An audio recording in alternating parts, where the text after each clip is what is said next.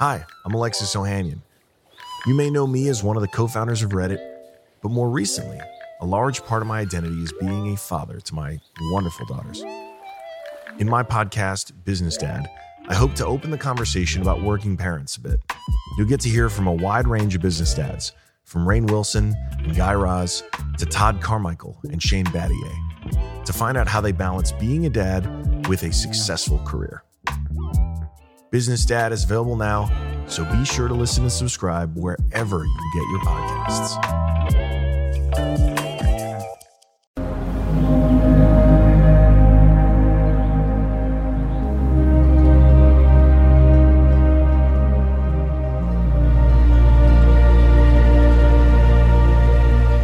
Welcome back to another episode of Mother May I Sleep With podcast, but this episode is not like any of our other episodes. We've never done this before. I have Jessica Janos with me today. You guys definitely know her work from Suburban Swingers Club. She has also done a great movie that I just watched today, Stolen in Plain Sight, as well as a movie I have yet to see called Seduced. She has another movie that she's working on for Lifetime right now. Jessica, thank you so much for being here. Oh, you're so welcome. Thank you so much for having me. I have to tell you, so the way that you and I started talking was you slid into my Instagram DMs after hearing our review of Suburban Swingers Club, which I'm so appreciative that you had such a great attitude about it. And you just started to tell me a lot about your experience directing these movies. And to be frank, it went so much further than I would have thought, just in terms of how much thought and care you put into developing your characters and into developing the world, that it really it made sense to ask you to come on and for you to be our first official filmmaker on the podcast. So thank you for being here. When you reached out to me, I was just so appreciative of you being even open to listening to the show, and let alone, continuing to converse with me and fill me in on your experience. And one thing I found to be so interesting about our initial conversation was that you got into the Lifetime game because you were a filmmaker on your own and you wanted more people to actually see your movies. And you were the one who astounded me with the statistic that about 10 million people in the first month of a movie being out get to see it. Yeah, that's what I heard. I don't know if that's exactly accurate, but that's what I heard from someone, and I wouldn't doubt it, because they play, they repeat them over and over and over again when they play on Lifetime or Lifetime Movie Network, and so many people see them and they have such a huge following. So I just love that. I think from the beginning of when I got into making art in general, the idea of making art that people actually saw, I think that kind of really fit in with these movies, and that's why I respect them so dearly.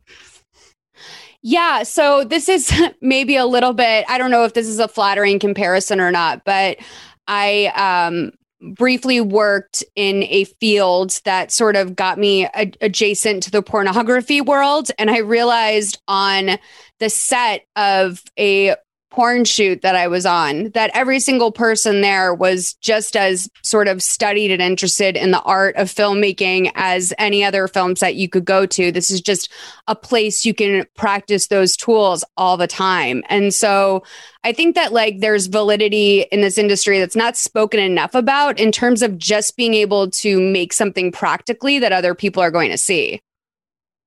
Right, exactly. I mean, these films have a huge influence on people, and people love them so much. And I think that they're really cathartic experiences for people. So I really heavily, take what I do seriously, because I'm influencing people's thoughts about things that happen in their own lives.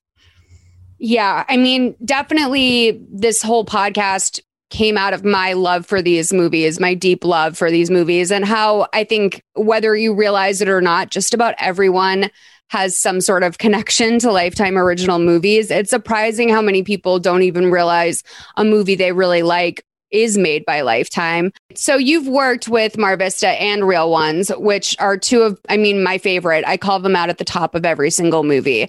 And they completely internally make these films. Like, a writer goes to them, pitches the idea, is hired to write it, and then you're brought in as a director after the fact. What is the difference when you're working with these two different production companies? Because I have theories, but I'd love to hear it from you.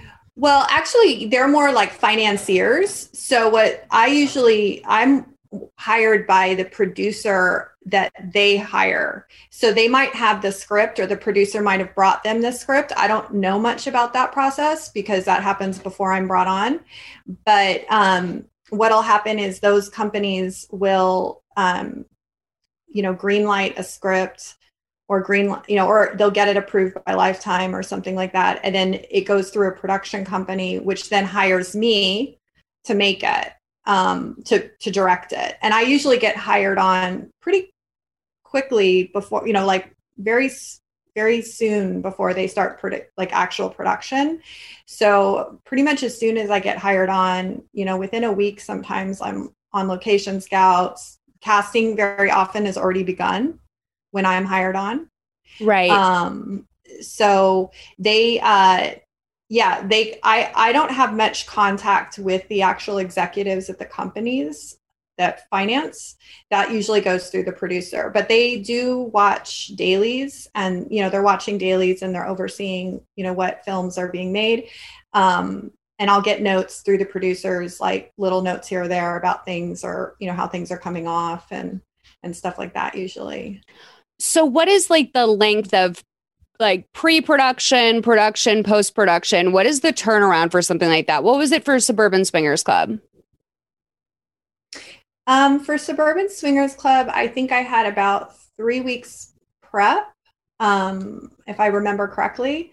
Right. And that would include going through casting, and then, location scouting, and working directly with Ken Sanders. So Ken is like the person I'm working with on that. Like, he's the person who hired me, and he's the person who, we're going on location scouts and talking it out. And so he's both the producer and the creative producer. And, in that case, the story creator. I think he was also maybe a writer on that one. I'm not sure. But that, so we're looking at the locations. I'm going with their location scouts, and, watching videos for casting, doing my selects. It's going through executives and all sorts of people. And then we, all that stuff gets locked in. And then, usually, I'll meet with Ken, we'd meet our cast the night before. We have like a party, not a party, but like a dinner, where everybody gets to meet. And then the next day we start filming. So with Suburban Swingers Club, how much of the movie was cast before you joined on? None of it. None of it was actually cast, but the casting process had already begun in that I was already being handed selects from casting. So like, these are the people that we're looking for, or these are the people that, have been pulled by casting. So that process had already begun. And I was just like giving my responses. This person would be good. In that case, I got, everybody I wanted. We got all our cast. And I think we had, it was in a case of, it's very last minute sometimes. I mean, sometimes I think I was like in a casting session, like the day before we filmed, locking people in, just because people's schedules. So sometimes we might like somebody, we might go out to them, and then they're not available or whatever, so, it's a very, hectic process for sure. So I remember you mentioning to me that the actor who played Grant, the husband in Suburban Swingers Club, originally tried out for the role of Noah, and you had him come back and read for Grant. Yes. I thought he would be a great Grant. There was something about him. I just saw him as a lawyer, and I could just see that would happen. And then when he read the lines for Grant, the sides that we had were the scene where, we had several sides, but the sides that we used, or that I was judging most intricately, was the part where he's trying to convince, his wife to go and be in this and to swing. Right. And that he's doing it to save their marriage. And so like, it was basically finding someone who said it to me in a way where I believed that it was coming from a place of love, right? Yes, for So sure. that I believed him, that he wanted, like, that he was selling me on this idea that that this was something that he wanted to do to fix his marriage. And like, I always he wonder nailed what the it. sides are for different auditions. Like, that's a game I play with myself, is wondering what the audition scene was. And that scene is a little, you know, as a viewer, that's the moment, I think, anytime you hear a couple is swinging, right? You think, okay, how was this pitched within the Right. marriage? And at that point, I wasn't totally convinced that Grant hadn't moved into this community because he already had some sort of intel about the swinging. So it's interesting, because I'm sure there probably were a lot of auditions where the guy just was not selling that this was potentially something that could really change things for them. Right. Because even with the fact of, like, all these movies they're thrillers. So is he telling the truth? Does he know? Does he not know? Does he really say it? Does he really mean it? Or does he not?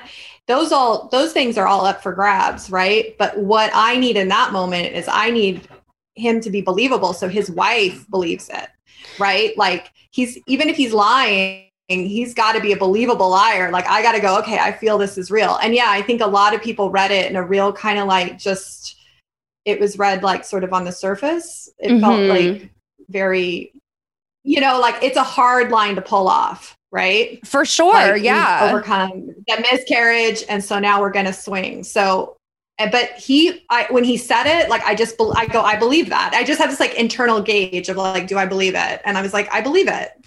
I believe him. Like, even if he's not telling the truth, I believe him. He's coming off genuine, you know? So, right. But yeah. Jesse Ruda. Yeah. So that's definitely like the underpinning of that story, is that this is a couple kind of not rebounding. I think that would be the wrong word, but sort of recovering from this traumatic event with the miscarriage. And one of the things we picked up on in the episode that you actually mentioned to me when we were talking was the playground, like the play set in the backyard that happened to be at the location you rented. Yeah, it was there. So we rented that house, and it was there. It was just left there. And the house was pretty empty. There was some furniture there when we it was a great house for the set, you know, and the neighborhood. I loved that neighborhood too. And we shot, the other houses that we shot were in that neighborhood. And it was there. And, you know, for me, like, I wanted to kind of play the scene where they walk out. I think the scene was originally about, you know, how much money that Grant was making, but I think that was kind of obvious by the house. And so I sort of shifted it to be about, well, let's deal with their problems, right? So why they've moved here, because obviously, you know, we get the fact that Lori is not super excited about moving into this house, and she's a little bit, ambivalent about it, I should say. And so getting this play set there where, you know, I think the way I played it with the actors was just saying, like, you know, now you're imagining who would have been your son or your child playing in this pool, and you're there with him and he's not there. And how is, you know, Grant dealing with it versus Lori? And Grant is avoiding it and upset. And he's like, get this thing out of here. And Lori is more like, she walks up to it, she touches it, she's facing her grief, right? Yeah. She's trying to face her grief, and she can actually walk up to it, touch it, face it, talk about it. And Grant just like gets mad and runs away. And, you know, that maybe this buying of the house and all this kind of stuff was about running away from something that he didn't want to face. And so she's kind of left alone to face it. Yeah, this movie definitely plays with how these two characters deal with grief a lot, actually. And one element, sort of in preparation for the roles that these actors were playing, you told me that you had them name their child. Yeah. So in the scene where she's like digging through the boxes or unpacking, or Lori's unpacking, I think originally she was going to find like their wedding photo. And I changed it to a sonogram of a baby. And then I said, I work a lot with big production design, like what we can come up with. And we did like a baby naming book. Yeah. And then I said, I had Lori write the name of her son on the back of the sonogram in the book, so that you could see that they had gotten far enough along in the pregnancy where they were starting to pick names, and like this baby had a name and he was a real person to them, that he was going to come into the world, and just to sort of emphasize the real tragedy that had happened. Because, losing a child in that way or losing a pregnancy in that way can be very traumatic. And so I always want to, a lot of times, Lifetime movies or these, romantic thrillers and stuff can be very dramatic, and they can use a lot of, a lot of these kind of incidents can be used to sort of like be placeholders for like a reason. But I actually like to dig into the reality of what that's actually like, and like play it out throughout the movie, and like make them live with it in every scene, because that's the reality. It's not just something that's going to take place in one scene and we'll be like, oh, okay, we understand why they moved, and so now we can move on from that. It's like I make it drag on. Right. I mean, it's a seemingly small but incredibly effective change, because there were a few times where I forgot that is what they were dealing with. And even when I was rewatching the movie today, when she pulls out that sonogram photo in the baby name book, the idea of that being a wedding photo would have hit totally different. Like, I think that I would have completely lost that storyline. Right. Exactly. And also, like, it's more specific, like it's more specific to an actual incident that you can see as being the division between them that they're trying to repair, that this thing, what happened, like there could have been a lot of things. There could have been an affair. There could have been someone's illness. There could have been all sorts of things, but that in the story, I always take what's in the script and I'm like, I use it, I'm like, well, there's this thing here. So let's play this out. Let's make something of this, So this is maybe a little bit more like just kind of, I don't even know if this is how the sausage is made, or maybe it's just more boring. But I always wonder, when you guys rent these huge homes to shoot in, are you using like a majority of the leftover rooms as places for production? Yeah, like sometimes in that case, yeah. I mean, I think it's pretty common that like we'll use some of the rooms in a house for like production office or actors dressing rooms and stuff. If we get the big houses, that's pretty common in all production. So yeah, like we'll establish the geography of the house. We'll sometimes, you're looking at any location, you're like, because, especially when you want to shoot outside, you don't want to have like trailers everywhere. Right. And they're expensive too to keep. And if you don't need them, if you're renting a house, and you can have enough dressing rooms, it's great. So this is a question that comes up a lot, but just in terms of what is actually what you're seeing in a house and the design of a house. And obviously Lori and Grant are moving to a new home that's majority empty, but you also see the insides of a lot of other homes in this movie. How does that work? In my mind, it always seems generally like some set designer went to, I would say Home Goods. I always go to Home Goods for some reason in my mind, like 3 days before the shoot, and just started to buy pieces of furniture and knickknacks that made the home feel full and maybe like people lived there. How does that actually work in terms of design? So like most of the time in my experience, we've used a lot of just people's homes that they're actually living in. So a lot of the cases might be, because I like to focus, it's not so much like a budgetary concern, but it's more like a time constraint. So what I'll do is I'll focus, I kind of always have this like lean in,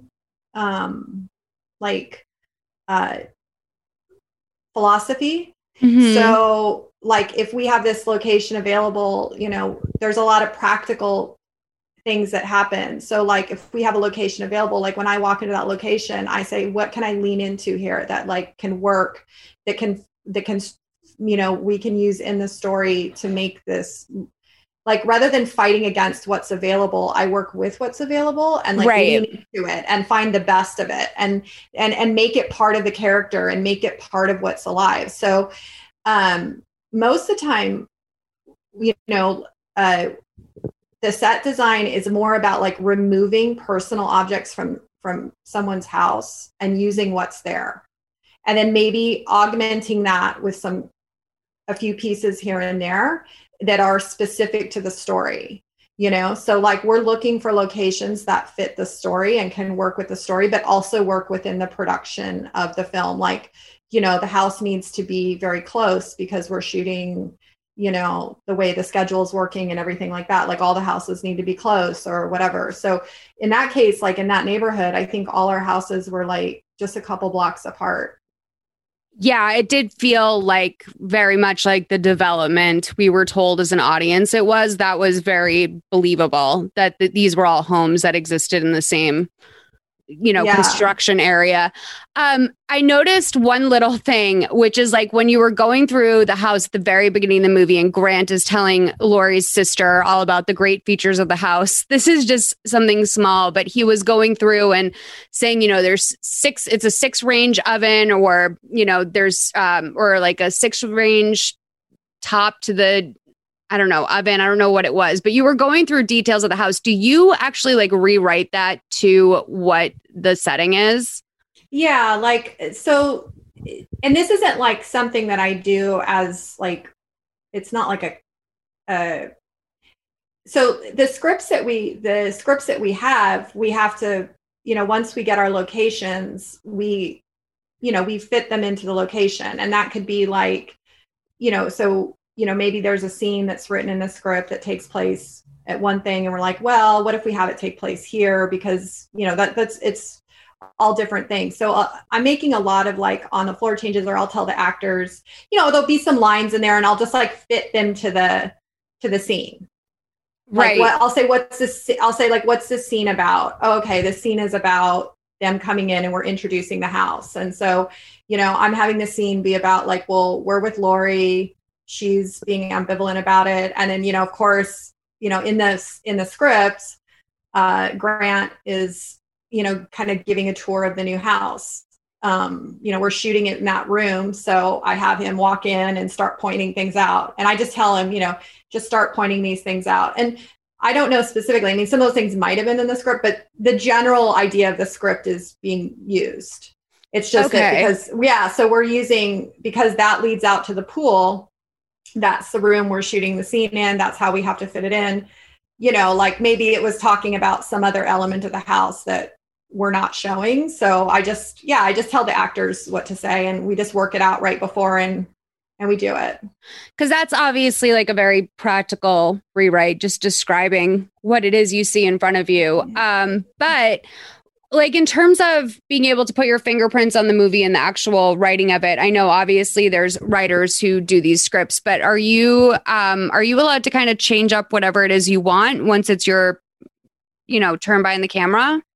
Yeah, I think like for like on the floor changes, like definitely if there's mostly the changes that I'll make are if I love sticking to the script in a lot of ways. Like I don't like what's like I go with what's in the script. But that being said, like let's say we did a scene earlier and in that scene, once we filmed it, it covered a beat. And then we come to a scene that's after that and it has that beat in the scene. Then we're like, okay, I'll be thinking like, okay, since we already covered that beat, because, you know, like when you film the scene, things happen. Like, and also when you have the actors there doing it, you know, you can relay a lot more information than you may have realized when the script was being written, right? Of course, so yeah. You might come to a scene and then you're going like, oh, wait, we've already really gone over this beat. So let's make this beat.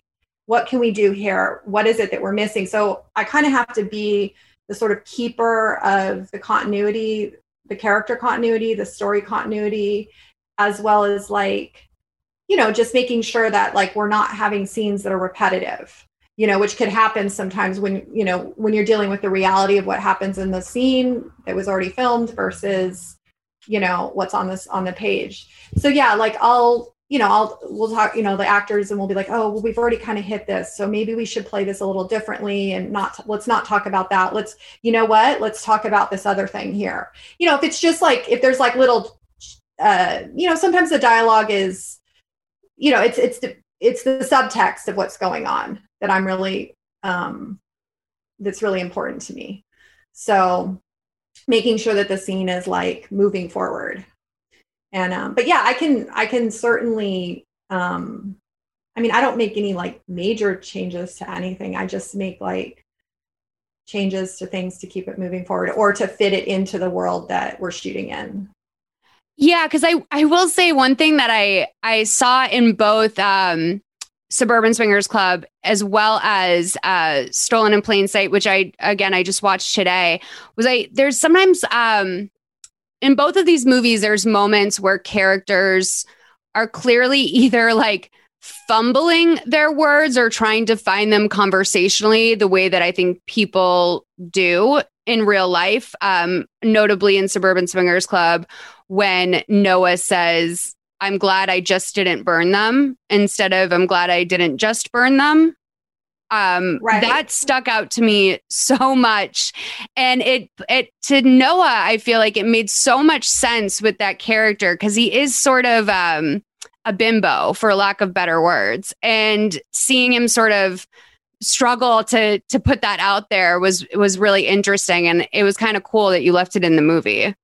Yeah, like things like that, because the words, like the actual dialogue is important in as far as like giving information and and what the actors are talking about when they're having these conversations. But the subtext of that, I think that scene, I remember that we were meeting about that scene because in it, I think the way it was written originally was Noah was coming off very arrogant. And I said, we wanted to, and I was like, oh, the problem, I think this is where we fix the scene. We switch it around and let's make Noah really insecure and really like coming off like he's trying to please everybody and be like a really nice guy and like impress people. And he's playing a very self-deprecating way versus like a very boastful, arrogant way.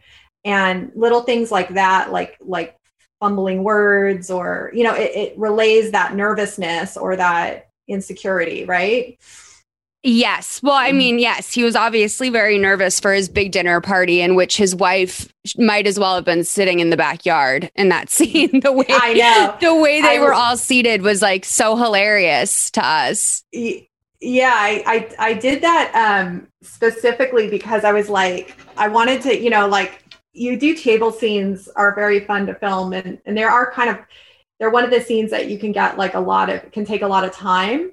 But what I was thinking was I was like, I definitely want to set Noah at the head of the table.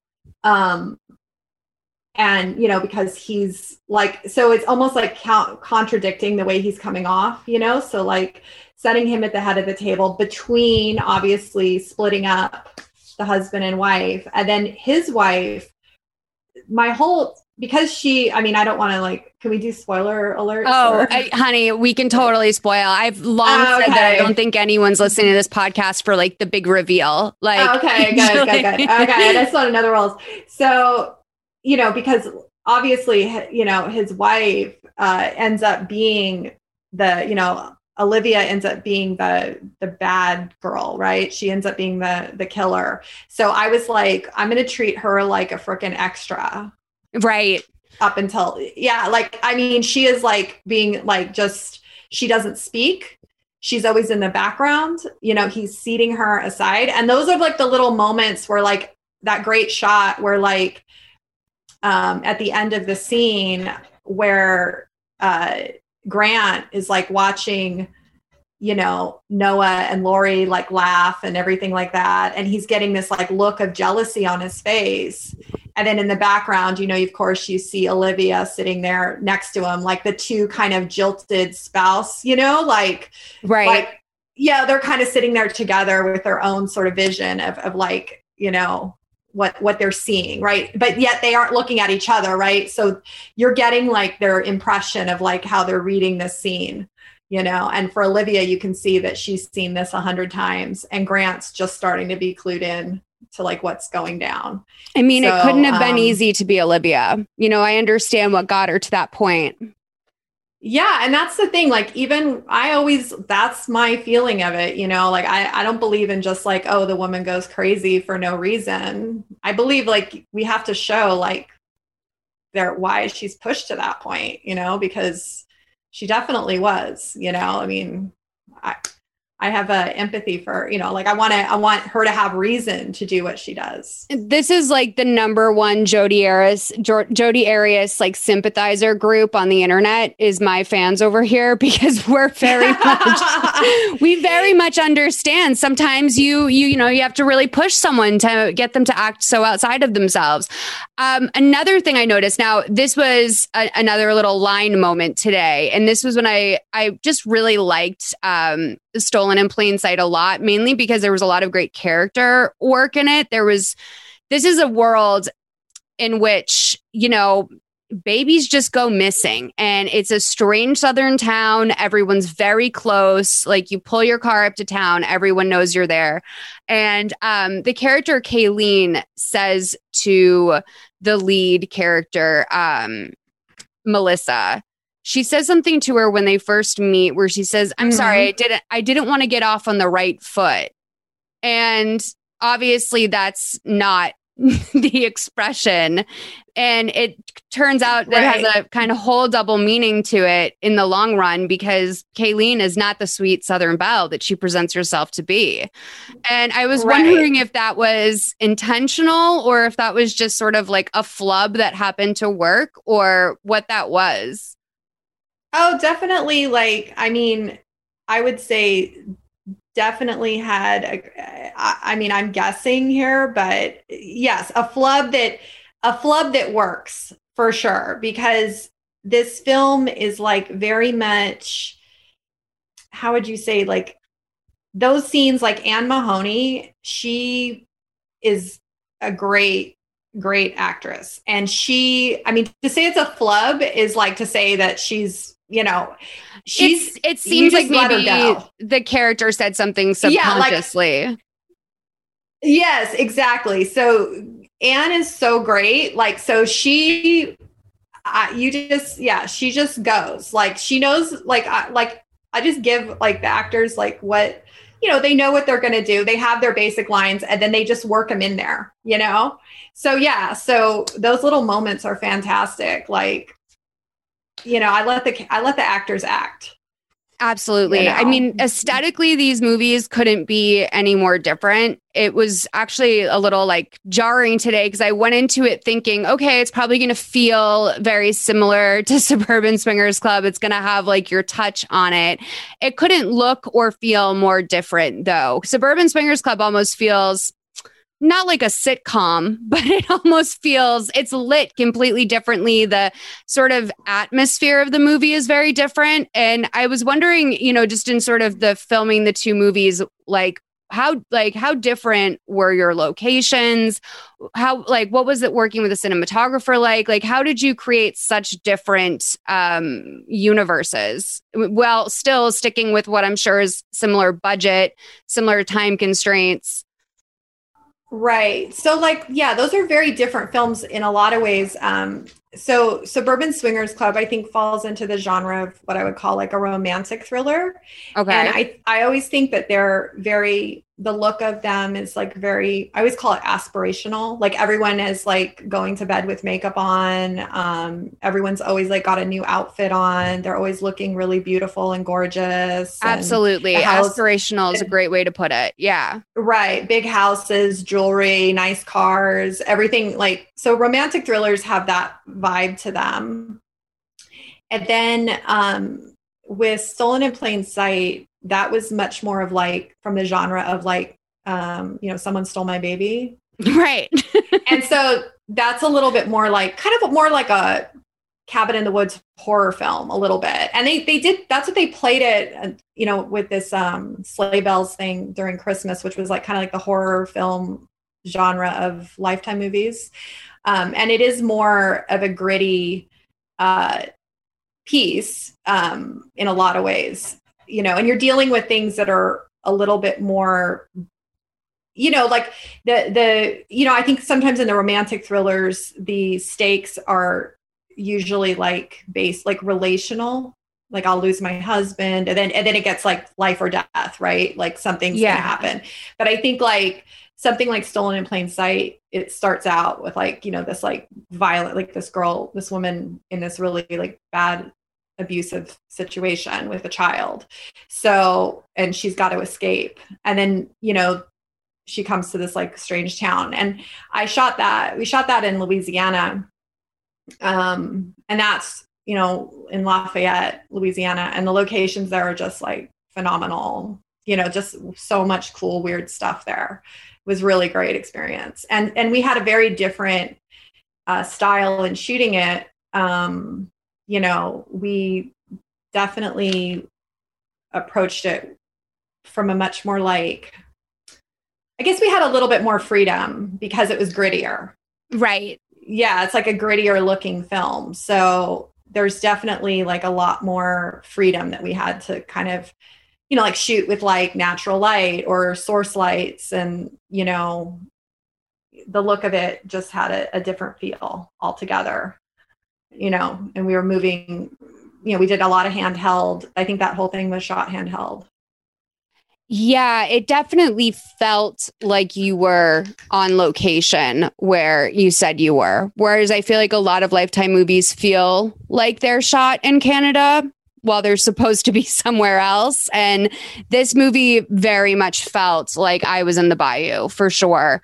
The casting in this movie was great, and I loved all of the different characters. I was obsessed with Janelle, who worked at the police station. Oh my gosh. Yeah. Ruthie Austin. Yeah. I love her. She was so great. Like the casting that we did there was so phenomenal. Just, getting opportunities to work with like all the cast in the South there. And yeah, Ruthie was great. I mean, she was like, when I met her, I was like, oh my gosh, I was obsessed with her voice, and, and her character, like I really pushed to be like, this film was fun because there was like in the script, there was a bunch of small characters. And then I ended up like, I always do this. Like I'll take the smallest little character, like they'll have like the guy at the gas station or something like this. And I'll keep bringing them back or make them bigger, like make them a big part of the story.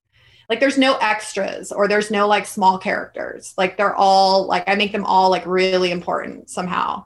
So like the scene where she's the one that like gives the clue. Oh my God, that was great.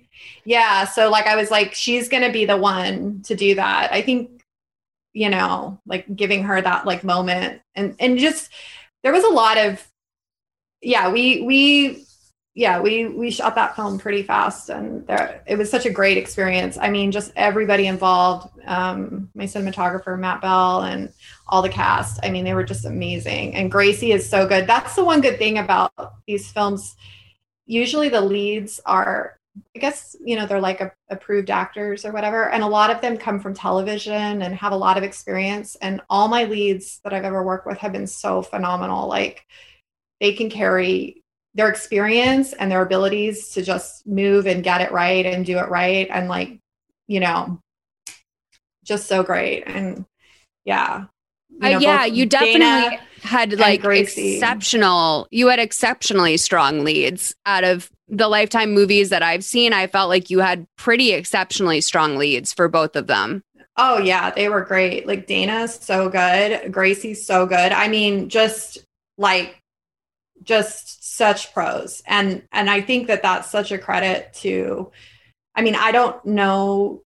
I'm not a part usually of like casting the lead. But from what I've understood, and I could be wrong, is there's kind of like approved actors that can, that sounds right.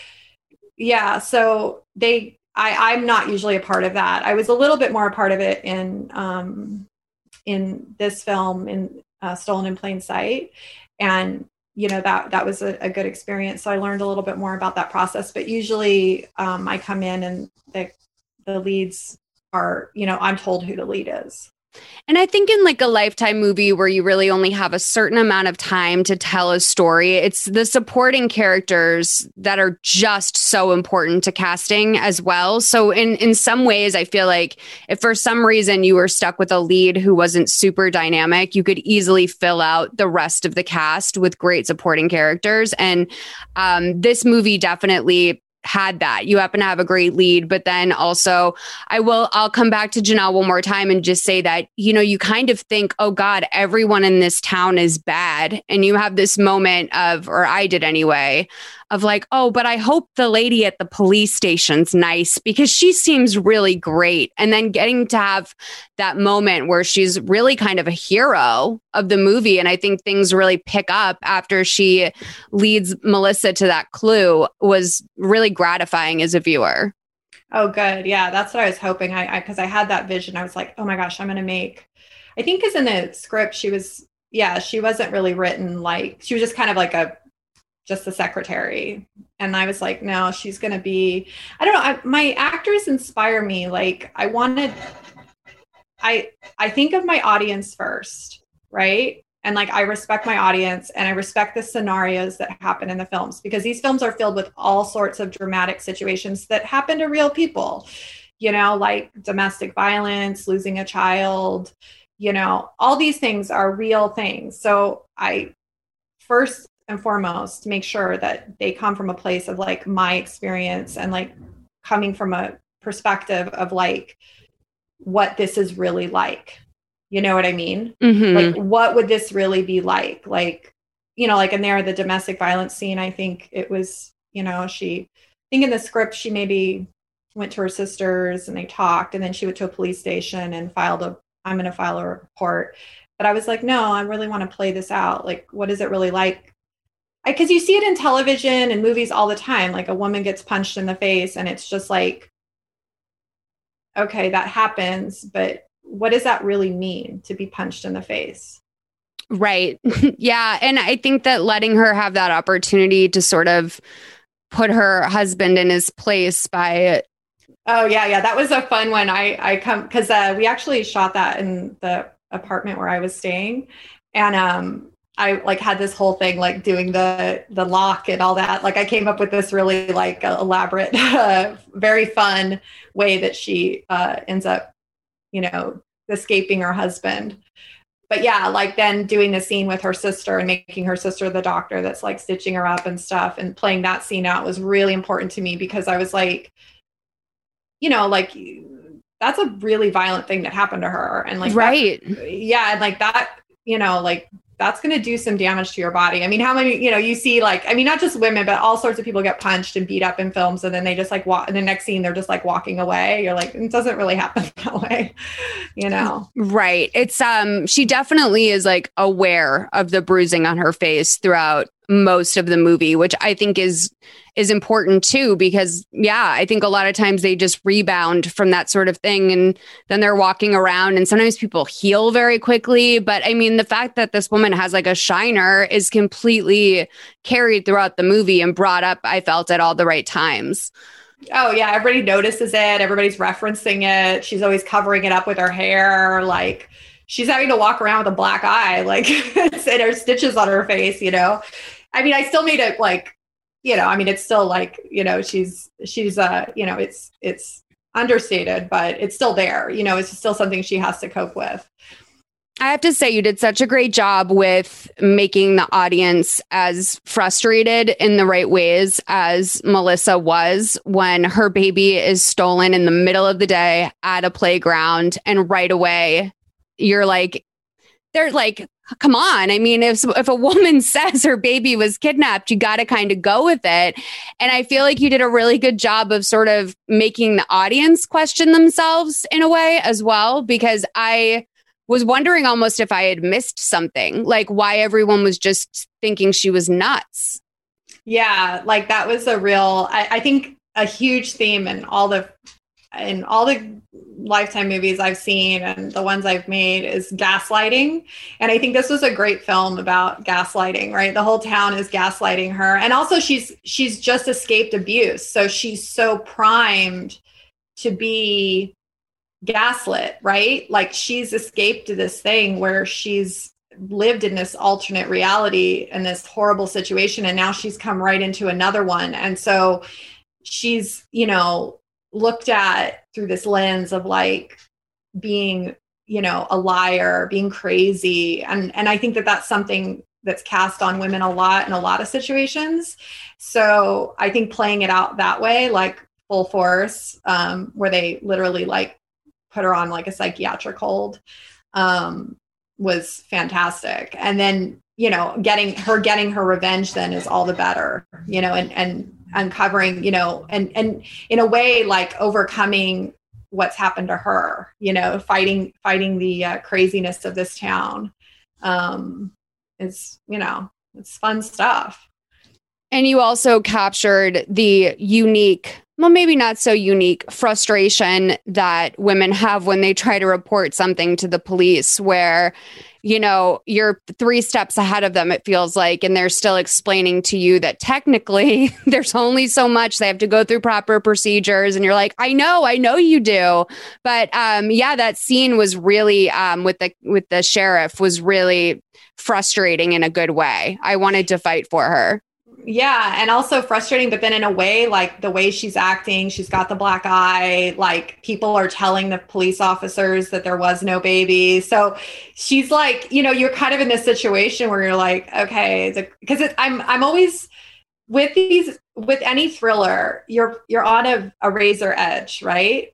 Like with the disparity of like knowledge and who you believe and who you don't believe. So like, you're always kind of playing both sides at the same time. So like you have to see the sheriff and you see it from the sheriff's perspective and she's looking very unreliable. Yeah. So you're not completely disregarding his reaction. You know, you don't think it's appropriate, but you understand it, right? No, so totally. Yeah. Right. So you're just seeing like, okay, obviously if they're saying this woman had no baby, she's acting the way she's acting and she's covering up a black eye and she's seeming like she's not really telling all the information. You're kind of going, okay, I see how this could have happened. Not that I'm saying that that's okay, but I'm saying that you're seeing how it happened. Oh, totally. But at the same time, you know, she had a baby. And so you're with her and feeling like, and you understand why she's not saying my husband just did this to me. And you know why she's holding back. So you see both sides of it and you're with her, but you're at the same time, you're not saying, oh, that the sheriff is necessarily evil, because we can't really think of him as necessarily an evil person. We can think of him as like not effective or bad at his job or not a good listener or whatever, but we can't think of him as like being actively as evil as he really is at the moment. No, for sure. I mean, you know, I think the thing is that I mostly am sometimes just frustrated by procedure in real life, where I'm like, come on, we all know, like, we all know she's not lying. That would be crazy. Like, just go ahead and arrest someone, please. But okay, so you have a writing credit on Stolen in Plain Sight, and yes. did that come after the fact, or were you a part of the script from the inception? It was just because of all the rewrites that I did on the script in pre-production. I think I rewrote the script 4 times in pre-production, which was a very short pre-production period. So it was, the script was, and that had a lot to do with like, you know, a lot of times like the script is laid out in a certain way. And so it's like, then we're, like I said, we're laying it into the location. So in that one, just laying it in and getting the characters, like, for example, like, you know, the Geraldine character, that was, the actress, Sylvia Grace Trim, she's so amazing. And we had access to her. And I said, I have this character, I'm going to make it for you. It was actually, originally it was called, the character was Gerald, and he was in one scene and he was just in the office, and he's just there to say, we can't turn your electric on. That was what it was in the script. But I was like, no, let's make him like, let's make it, well, we made it Geraldine, and then she becomes like really integral into the whole conspiracy of the town. and she's the one that's she's the one holding the baby, you know. That's a huge rewrite. Right. Yeah. Her mom is the clipboard lady. Oh yeah. Like I love like my favorite thing is twists and turns. So like I'll always add in like different twists and turns in these films, like little things. I love doing twists. Because that's definitely like whether or not the director has a hand in the writing to a certain extent is a question we have a lot on this show, especially because it seems that Lifetime has gotten better and better to writing towards like commercial breaks, if that makes sense, where the film sort of rests for a moment where there's obviously going to be a commercial. And I have to know, what is the magic behind that? How does that work? Oh, the commercial breaks? Yeah. Like I feel like sometimes you find like a natural resting point in the film and it's obvious that they shot around that. Yeah, they shoot we deliver in 9 acts. Mm-hmm. But what's so brilliant about it is that even in my, like the work that I do in films that don't go to Lifetime, like just other movies, what I've learned in working in that format is so relevant. I think more than, we think of films in like a 3-act structure. So a lot of times, you'll have your act 1 break, and then you'll have your 2 with your, act 2, which is like the longer one with the sort of, midpoint. This is like traditional. And then your act 3 with, where you kind of wrap it up. Right. And like, but when I apply the 9 acts kind of theory that Lifetime uses, like just in my mind to like other things, it's so accurate in how things should really be, like in how films, just general films, should work. It's really brilliant. And of course they do it with commercial breaks, and you do have to keep the commercial breaks in mind, because commercial breaks can allow for the feeling of passage of time, where you may not have to like relay that. So when we deliver the films, they're delivered with those act breaks in mind, with those commercial breaks in mind. Yeah, that's okay. Like that's so interesting, because I've wondered, I mean, I'm a writer myself, and I've wondered that for a long time, how that's always sort of so timed out. And it makes sense. 9 acts. Absolutely. Okay. Because especially I think in the beginning of sort of TV movies being made, they didn't always play to that at all. They would sort of just sometimes abruptly interrupt scenes and put a commercial break in. Right. So yeah, like I'll always go for like the cliffhanger. Like I always try to make the end of the act break, even if it does interrupt like a long scene, I always make like, there should be a cliffhanger moment, right? Like what's going to bring the person back? Like, rather than like finishing something up nice and tidy, like I'll go for like, oh, this is our cliffhanger. This is our cliffhanger. And, we nudge them here and there, like in the edit. But they, yes, there is a delivery format that, that is out there, that is how they're supposed to be delivered once they're ready to go. And so, yeah, you work towards that. And then they can be written in the script that way. I'm always thinking about them, like where they are, where they fall naturally. Like I always think about them when I'm shooting and stuff like that. And sometimes you'll think, oh, this is the act break. But then you're like, oh, actually it's here. We can be, but yeah, it's usually pretty much as we kind of imagine it, nudging here or there. I know that some of you out there are the way I was a few months ago and sleeping on a saggy, baggy mattress that doesn't offer your adult body the support you need. If your bed might as well belong in a frat house, listen up. Helix Sleep is it, baby. Helix Sleep has a quiz that takes just about 2 minutes to complete and matches your body type and sleep preferences to the perfect mattress for you. Everybody's unique, and Helix knows that, so they have several different mattress models to choose from. They've got soft, medium, and firm mattresses. If you're one of those people whose temperature skyrockets while you're sleeping, they've got cooling options. There's even a mattress that's ideal for plus-size folks. I took the Helix quiz and was matched with the Helix Midnight Luxe. For years, I preferred soft mattresses and didn't mind tossing and turning the way that I did. Now I prefer more of a medium firmness and sleeping on my back or side. As I've gotten older, what I need in a good night's sleep has changed, and this combo has been working so well for me.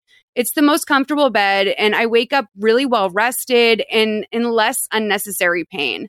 A noticeable difference for me is that my migraines have decreased since sleeping in this new bed because I'm getting the proper support my body needs. And that's huge for my productivity, my mood, everything. So if you're looking for a new mattress, take the quiz, order the mattress you're matched to, and it will come straight to your door, shipped for free. Helix gives you a 10-year warranty, and you can try out your new bed for 100 nights risk-free. They'll even pick it up for you if you don't love it, but I think you will. Don't just take my word for it. Helix was awarded the #1 best overall mattress pick of 2020 by GQ and Wired magazine. Just go to helixsleep.com. That's HELIXSLEEP.com/mothermayI and take the 2-minute quiz. They'll match you with a customized mattress that will give you the best sleep of your life. Helix is offering up to $200 off all mattress orders and 2 free pillows for our listeners at helixsleep.com/mothermayI.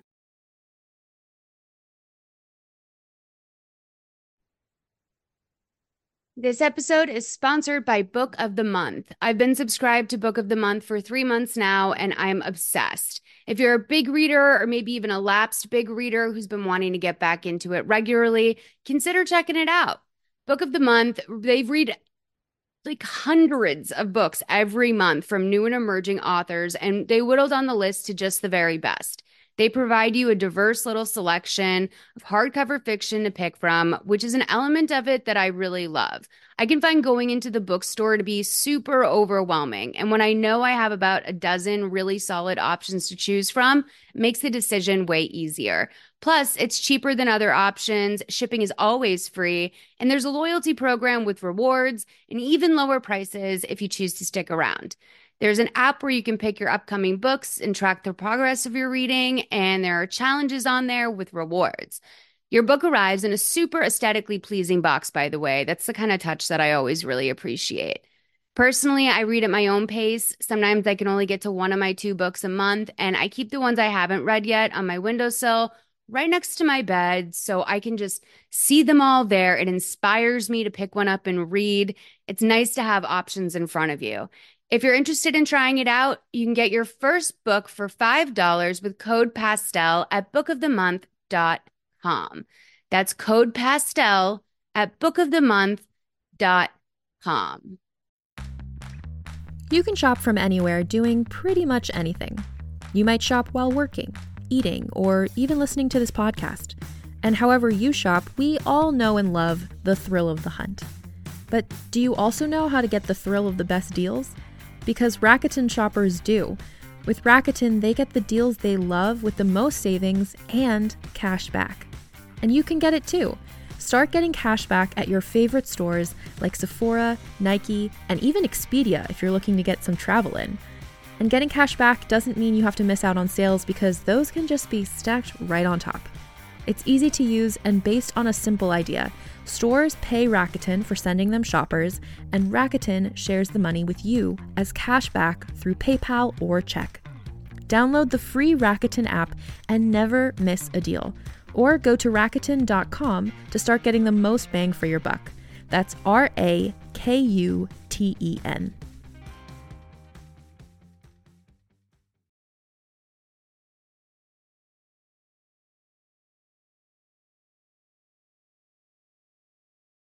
Okay, so I'm going to get totally skewered if I don't ask a ton of questions about this, but we talk so much about wardrobe on these shows.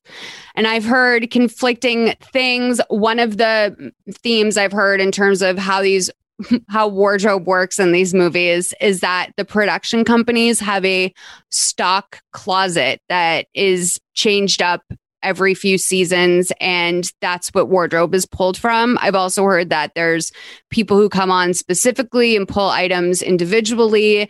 And I know neither of these movies that we're talking about specifically are necessarily ruled by fashion. I think like some of the ones that are really just like glaringly bad fashion moments are the ones like, you know, Bling Ring, where it's supposed to be a movie about luxury and fashion and like, you know, all this sort of like girly details, rich stuff. How does that work? How has that worked on the different productions you've done? So, I mean, I can speak for myself. Like, I don't know how other directors, like how they envision like wardrobe and stuff. I find like, you know, we've done, every film that I've done has had wardrobe purchased, rented, or brought in. And there a lot of times I pay a huge amount of attention to what people wear, you know, like I'm, you know, generally, like if it's something like really important, like the general style of the person and also like what they wear, like I'll have like very detailed conversations with my like costume department, wardrobe department, and like go over those things. And then I let them sort of like act it out and do their job, because like I have to sort of like, you know, like I give control to that, you know, to the people. Like I talk about like what I think of the character, and then we come up with ways to do it. We see what the character's comfortable with. And then because with continuity and stuff, they have to like maintain all that. It's, you know, when you're dealing with like several days. Yes, absolutely. You know, they have their whole thing to do. So I'll create arcs and I'll have like feels for scenes and I'll approve stuff and everything like that. But that's generally in mine. I don't know like how, you know, I'm sure that there's like ways that like it could be done badly. Like I always try to make sure it's done really well, and I, you know, make sure the films, everybody looks good. That's always my thing. That's like, does the actor look good, and do they feel like they look good, and do they feel good in what they're wearing? Because I don't ever want the actors to be like uncomfortable in something and then like that affects their performance. So that's like the most important. Like if they, you know, if they like what they're wearing or feel it fits the character. Right. You know? I mean, because obviously like you can't be micromanaging wardrobe, but I do think sometimes it's overlooked a little bit in the Lifetime world, how much that's just as much of an important expression as so many other elements of filmmaking, because it's what everyone's seeing on the person at any given time. And it can be used to, you know, tell so much about a character. Yeah. I mean, that's definitely the director's choice. Like if the characters are on, if you watch a movie and the character is wearing something that's not good, I mean, that would be like someone chose that, or someone approved that, or someone said they wanted that, and like the director said that was okay. So I would say that would be the director. Right. Do you know what I mean? Like, I know what you mean. Yeah. Yeah. So like I mean, it doesn't really matter like what the budget is. You can always find a way to like make the clothing look nice. And there's so many skilled and talented people that are available to like do that. I've never had a problem. I mean, you know, and also I know that like, especially with the romantic thrillers, like I want to make sure that people look good. You know what I mean? Like they have to look good. Like that's the style of the film. And so like, I really, you know, and also like, make sure the women look beautiful, the men look really sexy, and like, you know, like I really want to make sure, you know, makeup, hair, everything is just to a T, you know. And even with films like Stolen in Plain Sight, like I had her wear the same costume the whole time. That jacket, I said, I imagine her go like a leopard jacket and like bell bottoms, like in a southern town, like she'll stand out. She'll look like she's from the city. And that leopard jacket, it's actually my jacket. Is it? So, oh my God. I'm a leopard print girl myself, so I was drawn to it. And I loved the yellow sweaters she was wearing at certain times too. Right. So like we did the scene. So like that was a really great one too, where he's like, you know, the sister is the doctor. So she's got like her doctor clothes. And then when she shows up, of course, I'm like, well, she shows up, she doesn't change her clothes or go home. She just drives, like, cause, you know, and I'm like, so she shows up and then they like dig. There was a scene that was cut out, but they were, before they find the gun, they're digging through, like looking for the gun, and they're finding all the old clothes that were left, you know, in the cabin. So all those clothes they're wearing are like cabin clothes, like the mom's like old jacket, or, like these kind of old clothes. If you notice in the scene with where the sister, oh gosh, what's the sister's character's name? Betsy plays it. Teresa, when Teresa goes to the cabin, when she goes looking for Dylan, she's wearing like these old acid wash jeans and like these kind of like funky socks. And and it's all stuff and she's got like double denim on, like she has her denim jacket that she was wearing the night before, like when she obviously showed up. But she's got these like acid wash jeans on. It's like she's wearing clothes from the cabin, Yeah. Like old. So for Suburban Swingers Club, where was I know I'm going to sound like I'm on a wardrobe thing. Where is it like sourced from? I know that obviously they're going out and they're getting their own stuff. Do they go to like a store and go get this stuff? Or are they doing a lot of like getting a lot of loans from people? Like how is that working? So, or you're in which one? In Suburban Swingers Club? Or wait, in Stolen? And for Suburban Swingers Club. Yeah, that stuff would be purchases. Yeah, that would have all been purchases. Okay. And that would have been like there would have been a lot of attention was paid. There was a huge wardrobe in that film, and there was a lot of attention being paid to it. It was done very, very well. And it was, I would say, yeah, there was no lack of options in that film, for sure. The costume designer, oh my gosh, let me think if I can remember his name. John Huston, right? Yes, John Huston. Yeah, he was great. The Fourth. Yes, John Huston was so good. Yes, he was really amazing to work with, and he was so good. Like he had, just so many options and so much detail. Like that production, all the people that works on that production were just so spot on. Like they had everything prepared, and it was really fantastic.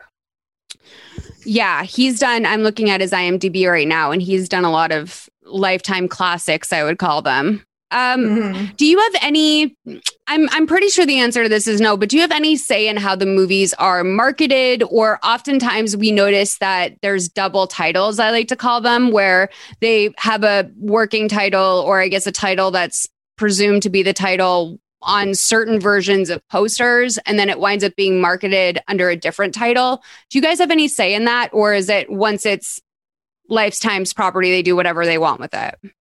Yeah, when Lifetime purchases, so the films are made, even if they're from Lifetime approved scripts, they can go anywhere, right? And they do internationally, right? Right. And so Lifetime purchases the movies. So they're made with the potential that they could be a Lifetime movie, but you could technically sell, they're not, Lifetime doesn't have any say in their production. Right. So once they're made, I don't know much about it, but I know that, once Lifetime purchases them, they can, the names often change. They might have, I think sometimes the producers suggest other titles, or they come up with it. I'm not usually, I'll hear oh, we're thinking this or that, but I'm not a part of that. I have no idea what they come out as sometimes. So in terms of budget, because I think this is another thing a lot of people ask questions about, I feel like obviously anyone above the line is probably taking up the majority of the budget. But in terms of the actual sort of, day to day of making these movies, where does the majority of the money go? I would say the budgets on these films are pretty egalitarian in that the above the line isn't a huge part of it. I would say most of the production expenses, and once again, I'm not involved in the budget making or anything like that. So right. So I might not even know the actual production budget of a film I'm on. I might have an idea, or it might be suggested, or someone might say something, but I don't really know what the production budget is of the film that I'm going into often. So that's interesting. Yeah. So because the producers take care of so much, like I don't know how much, a location's costing, or I don't know how much an actor is making, or I don't know how much the crew, I might know, like people might say things to me, but like, it's not information that's given to me. I don't see the budget. Okay. So, but that doesn't mean I don't understand where the money's going, because obviously production costs are constantly, a concern in any film. So I would say it's all like it's really just, the crew and shooting everything and all the actual like people there on the day, because the crews are pretty big sometimes. It's like a full crew.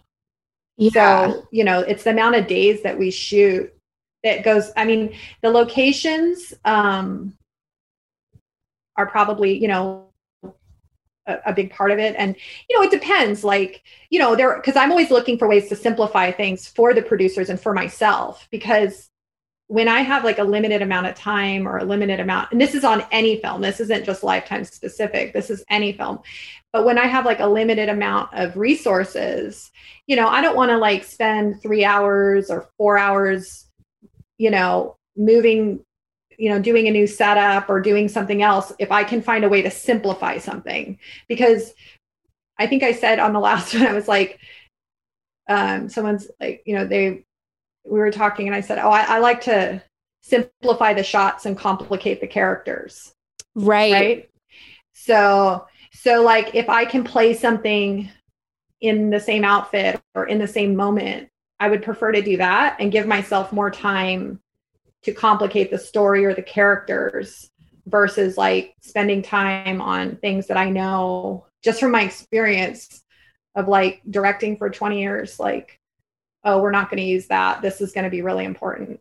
Like I just know, right? Yeah, that's like such an important skill to have not. too. That's I feel like one of the most important parts of the job, if I'm being honest, just from the outsider's perspective, is having that knowledge of what doesn't need to be done or what's already done or what's not going to make it anyway.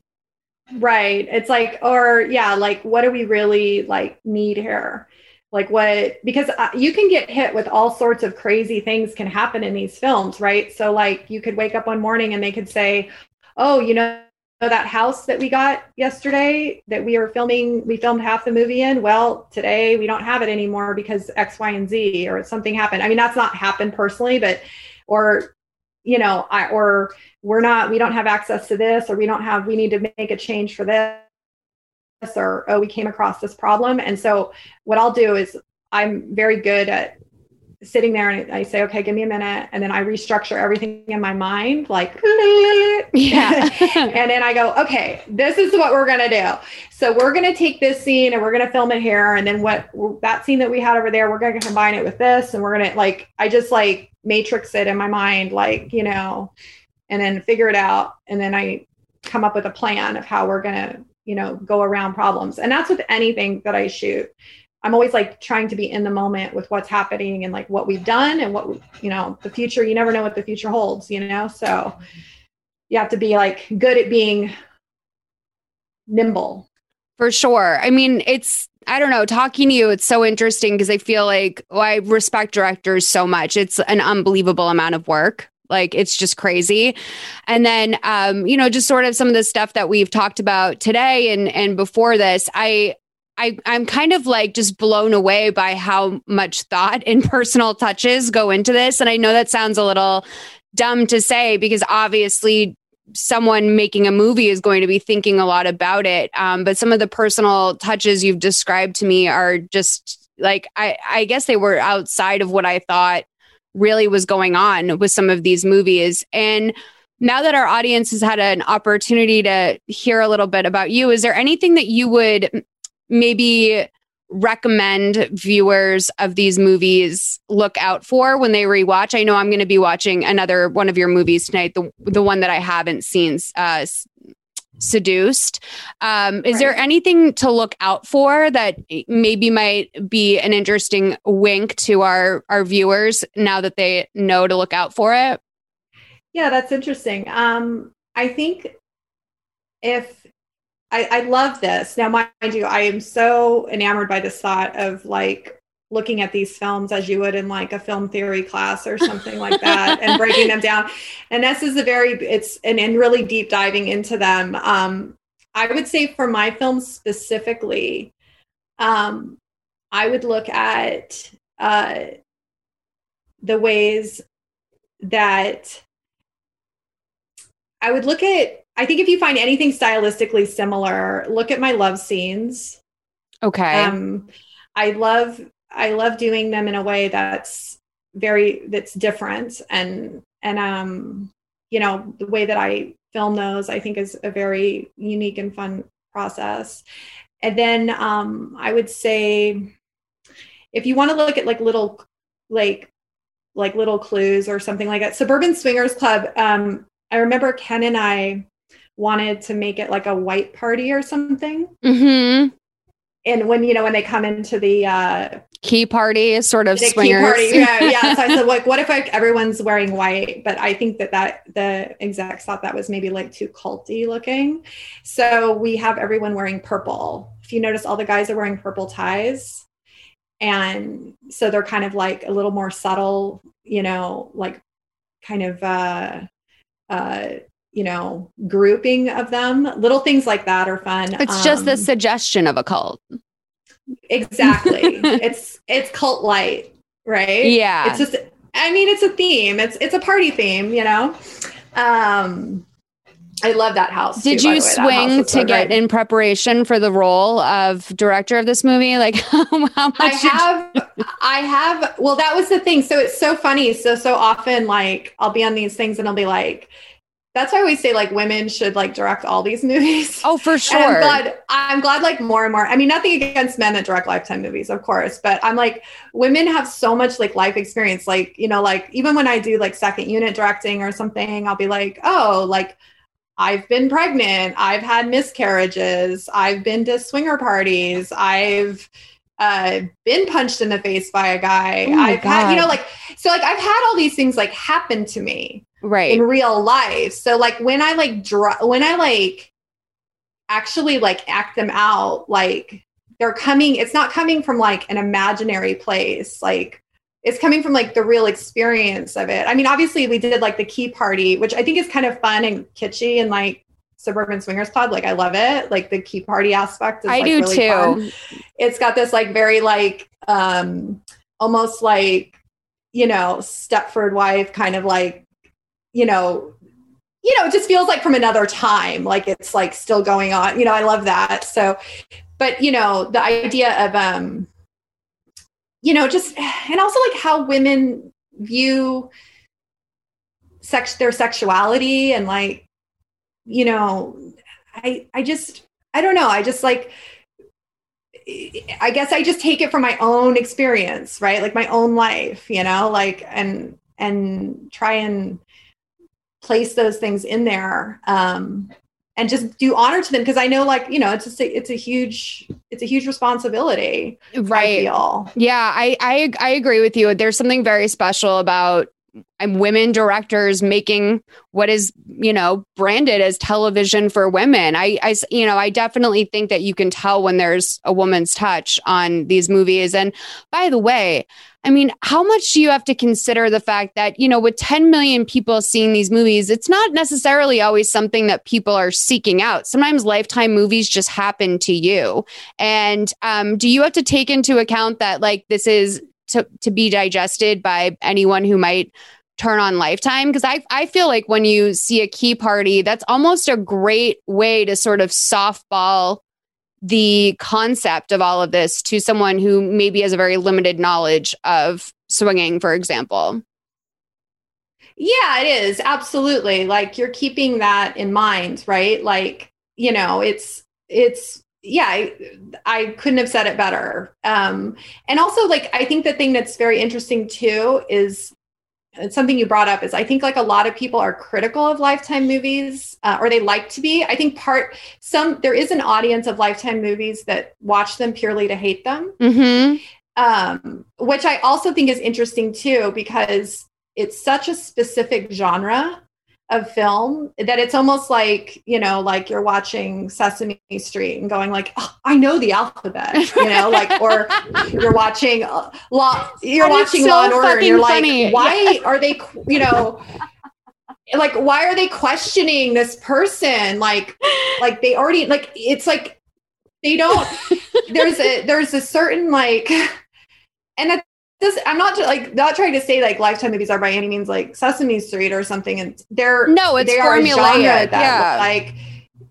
right. There's a genre and there's certain aspects of the genre that like you're winking. Okay. So like, for example, like here's a good one, like Suburban Swingers Club. Like I'll take elements about it incredibly serious. Like the miscarriage or, you know, the emotional, like I play everything real. I don't play anything kitschy at all, or like on, you know, like no wink winks or anything. Like I just like the characters just play themselves. Right. Yeah. But there are moments where I get like, I know with the audience, like I know the genre of like the film. Like, so for example, like it's Suburban Swingers Club. So like all the, you know, you always have the weapons that people are like hitting people with and killing people with. So like I have Grant bring in the golf clubs, right? Yes. Like what's more suburban than like, they're living on a golf course development, you know, like the golf club. So the whole time she's like walking around with a golf club, you know, like it could have been a baseball bat. It could have been anything. Like what's she going to hit so-and-so on the head with? It's going to be, I'm like, oh, golf clubs. And then at the end, you know, we're working out how we're going to do the scene at the end where she finally gets Olivia.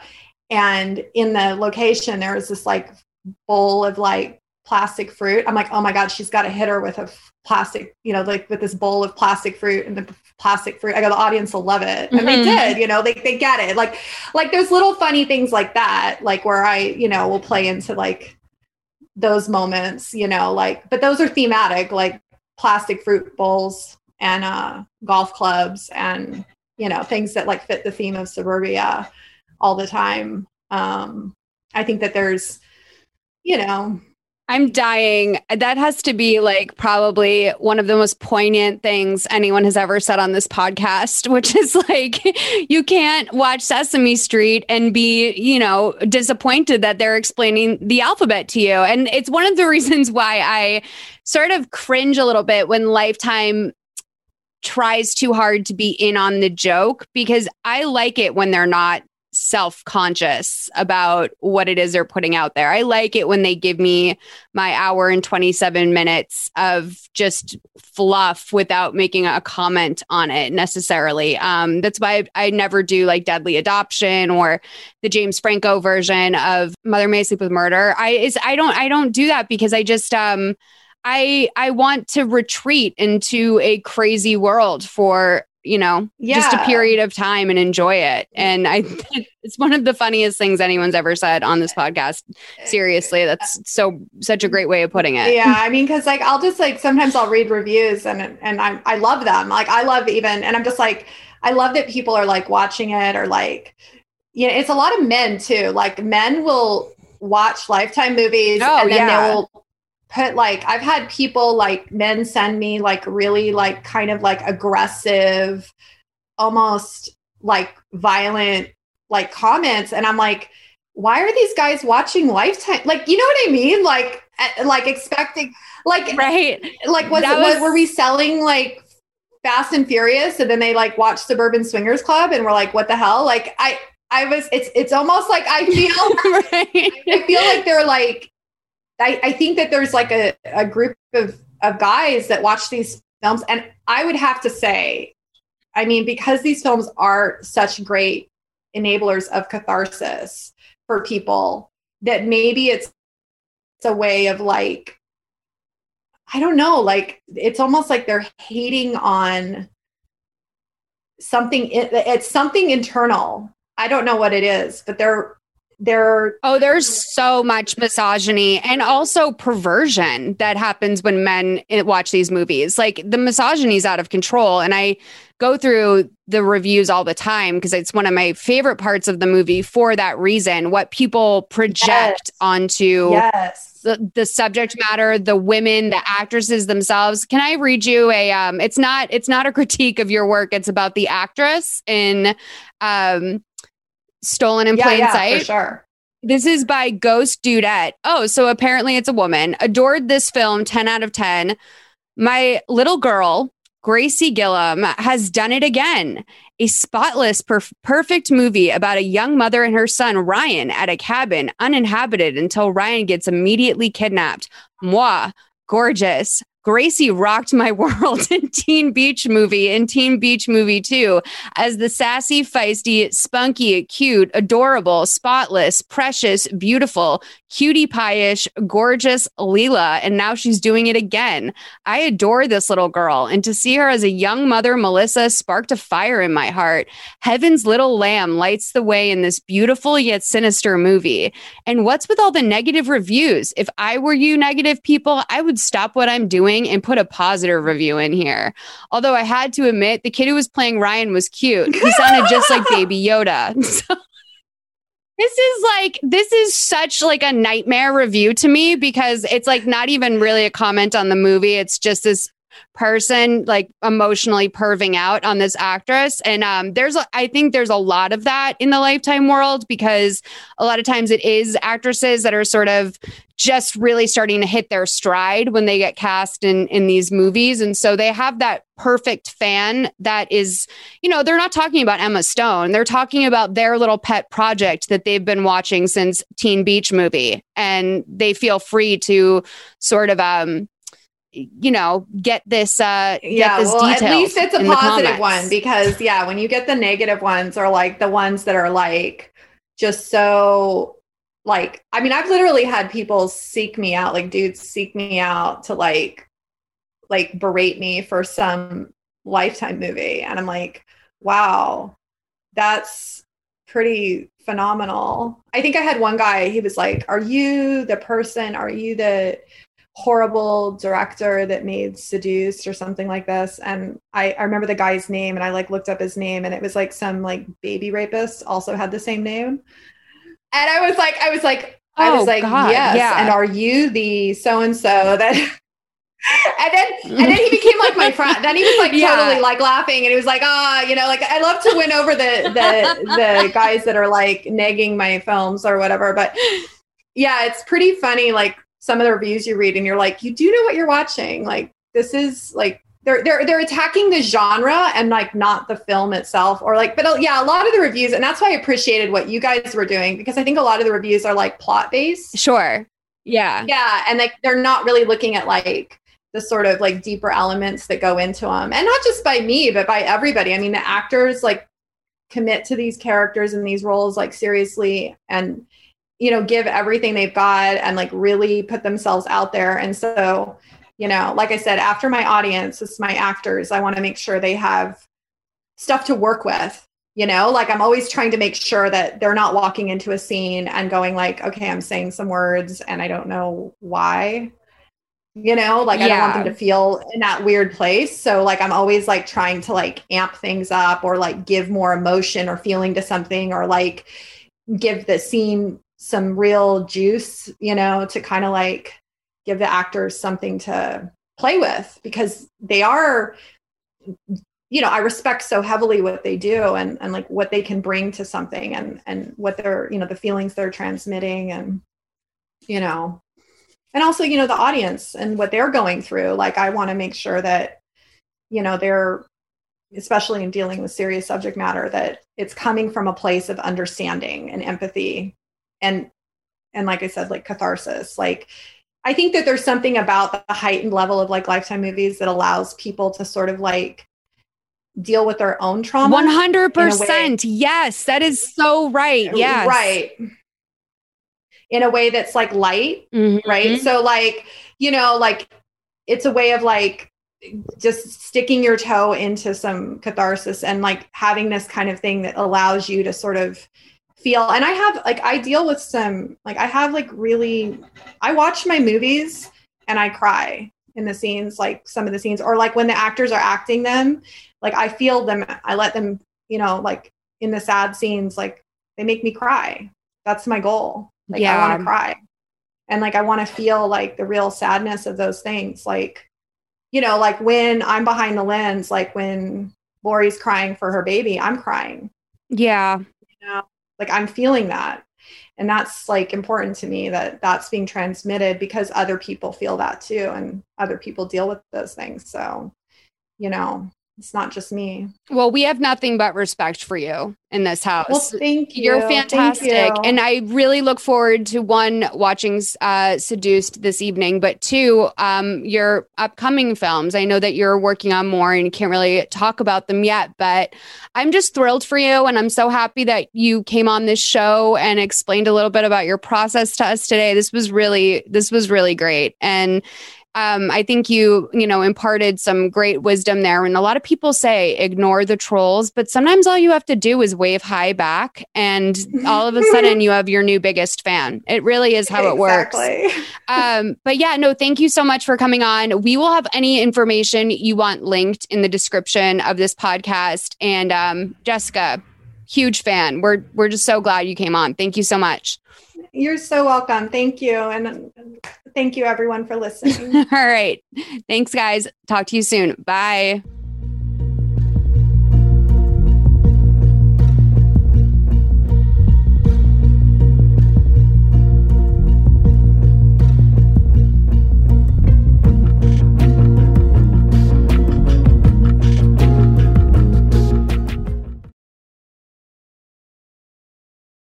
Hey there, this is Justin Bartha. I made a funny new podcast, King of the Egg Cream. It has the greatest cast in the history of podcasts, with actors like Louis Black. I'm torn by my feelings for two women. Bobby Cannavale. You can eat it, or if someone hits you, you can put it on your cut. Melanie Linsky. I wonder what these marvelous things are that look just like boiled chicken feet. Jason Ritter. I can break things and pick locks and kill people. Michael Stuhlbarg. The whole point is to inspire people that they should make themselves better. Ari Grainer. No, don't whet its appetite. What are you, an idiot? Me, Justin Bartha. That's not just any egg cream, that's a Lemke's special. And all narrated by the hilarious Richard Kind. This is the story of Harry Dalowitz and how he rose from nothing to become New York's King of the Egg Cream. So if you like funny true stories, come listen to King of the Egg Cream, available wherever you get your podcasts.